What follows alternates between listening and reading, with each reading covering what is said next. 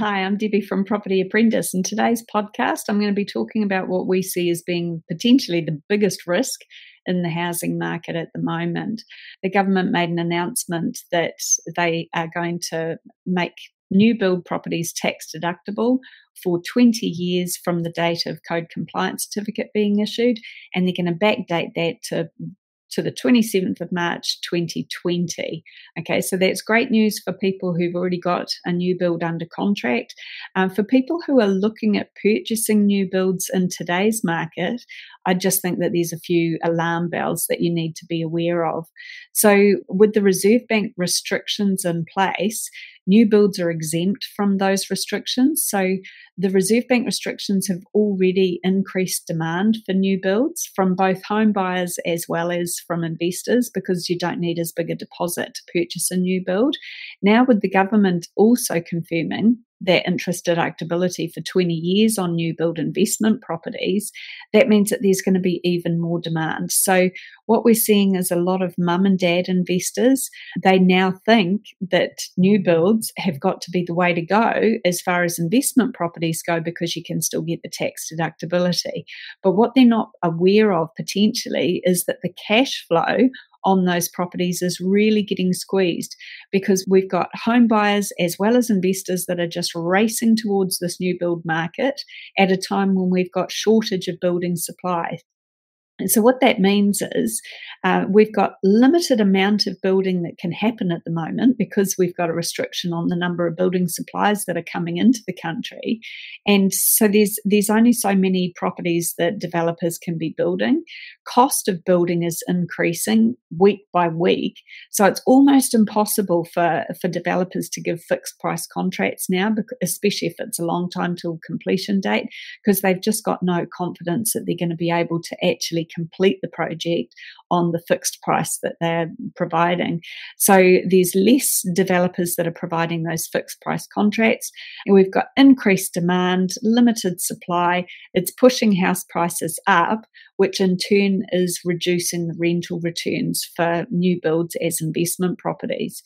So even with the tax deductions available for new build as investment properties, it's still not enough to cover the cost of owning those properties in a large number of cases. So, this is what we call negatively geared rental properties. So for those of you that might have heard that term before, negatively geared is basically a rental property that makes a loss and you can get tax benefits because it's making a loss. Now, it's only going to be new builds that you'll be able to do that for, because negatively geared existing property, there's no tax deductibility on the interest anymore. So negatively geared existing properties are a horrible investment. Negative geared new builds are still a horrible investment, because you're essentially spending $1 to save 30 cents. But because the ring fencing rules now mean that you don't get that as a tax refund, it just gets carried forward as a loss. You don't even get the 30 cents back. So you're spending $1 to save 30 cents, but you don't get the 30 cents. Does that make sense? So what these changes are doing is actually increasing the divide between the rich and the poor. The only people who are going to be actually able to afford to purchase new builds as rental properties are people on high income, because they can afford to top things up. Most mum and dad investors are not wealthy. So having to cover the cost of their own mortgage as well as topping up a new build rental property because it's negative cash flow, even after tax, then it just becomes unviable for a lot of them. So I just wanted to point out that just because something has tax deductibility doesn't make it a good investment all on its own. It becomes even less fun if you're topping a rental property up out of your own back pocket each week, and then what happens if values stay stagnant or if they start to fall in value? If you're topping up a rental property out of your own back pocket each week and the value's also dropping, that sucks the fun out of investing quicker than you can blink, okay? So there are different options out there. There are rental properties in the existing property market that do cover their costs even after tax. So, unless you're a particularly high income earner, there are better options out there. And I would say that probably 95% of the people that we talk to, new builds are not the best option for them. So I'm not saying that new builds are a bad idea. It's just that you've got to have particularly high income to actually make it a viable option.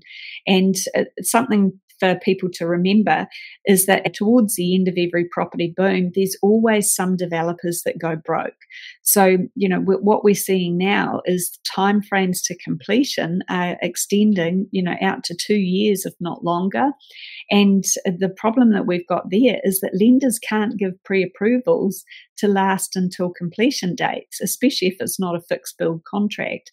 So, it becomes a cluster, of potential issues, because if you've got house prices increasing, and developers are increasing the purchase price even on properties that are under contract, because they've put sunset clauses in a lot of them, which allows them to increase the purchase price if they need to.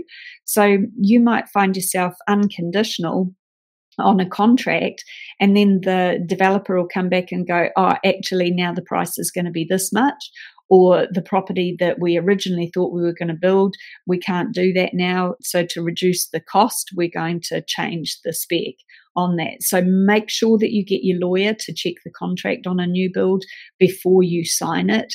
Don't just accept what is handed to you. Okay.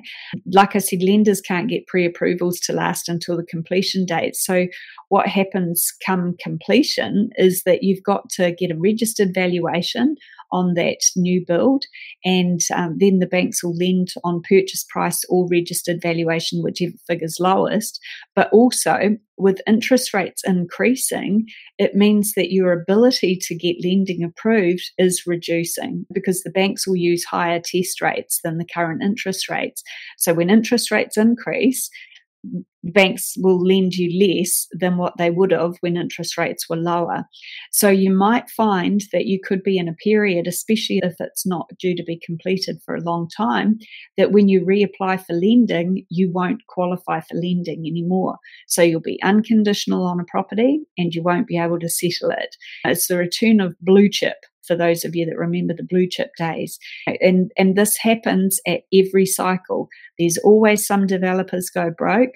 There's always buyers that lose their deposit and potentially worse, because they can't get finance to complete the purchase that they're unconditional on. So it is a period of risk, and I think it is something that the government has created and made worse at a time when we've got a shortage of new builds available. They've increased demand in one sector of the housing market, which increases demand, increases prices there. What we tend to see is that whenever new builds are increasing in value, the rest of the properties in the neighbouring areas also increase in value, just not necessarily at the same pace. So it is making the wealthy wealthier, and the lower income people are the ones that are going to suffer the most, because what we're seeing now is that landlords are being forced to increase their rents as much as they possibly can, as often as they can, which is once a year. With rents on the increase, that makes it harder for low-income people who are renting. It makes it harder for people who are renting that are trying to save up a house deposit. It's just a comedy of errors. I think we're actually going to end up in a situation where we've got overcrowding in those low income areas, because we'll have families moving in together. People having family members sleeping in the lounge just to have extra income earners to help cover the cost of the rent. Overcrowding is not good for anybody. It's certainly not good for the health system either, especially in the middle of a pandemic. So my personal opinion is that these tax changes were poorly thought out. In fact, the government was advised by both Inland Revenue and the Ministry of Housing and Urban Development not to do this, and they went ahead and did it anyway. So I think it was quite short-sighted, and I think the implications of this are going to be pretty huge. However, it is one of those things that, is likely to be the problem for the next government further down the track to sort out, because we all know that governments in New Zealand tend to turn over every few terms. So it will eventually become the next government's problem. What can you do about that? frustrating, but it is what it is. And I just wanted to make sure that people don't just assume that because something's tax deductible that it makes it a good investment, because there are other options out there. All right. Thanks for listening.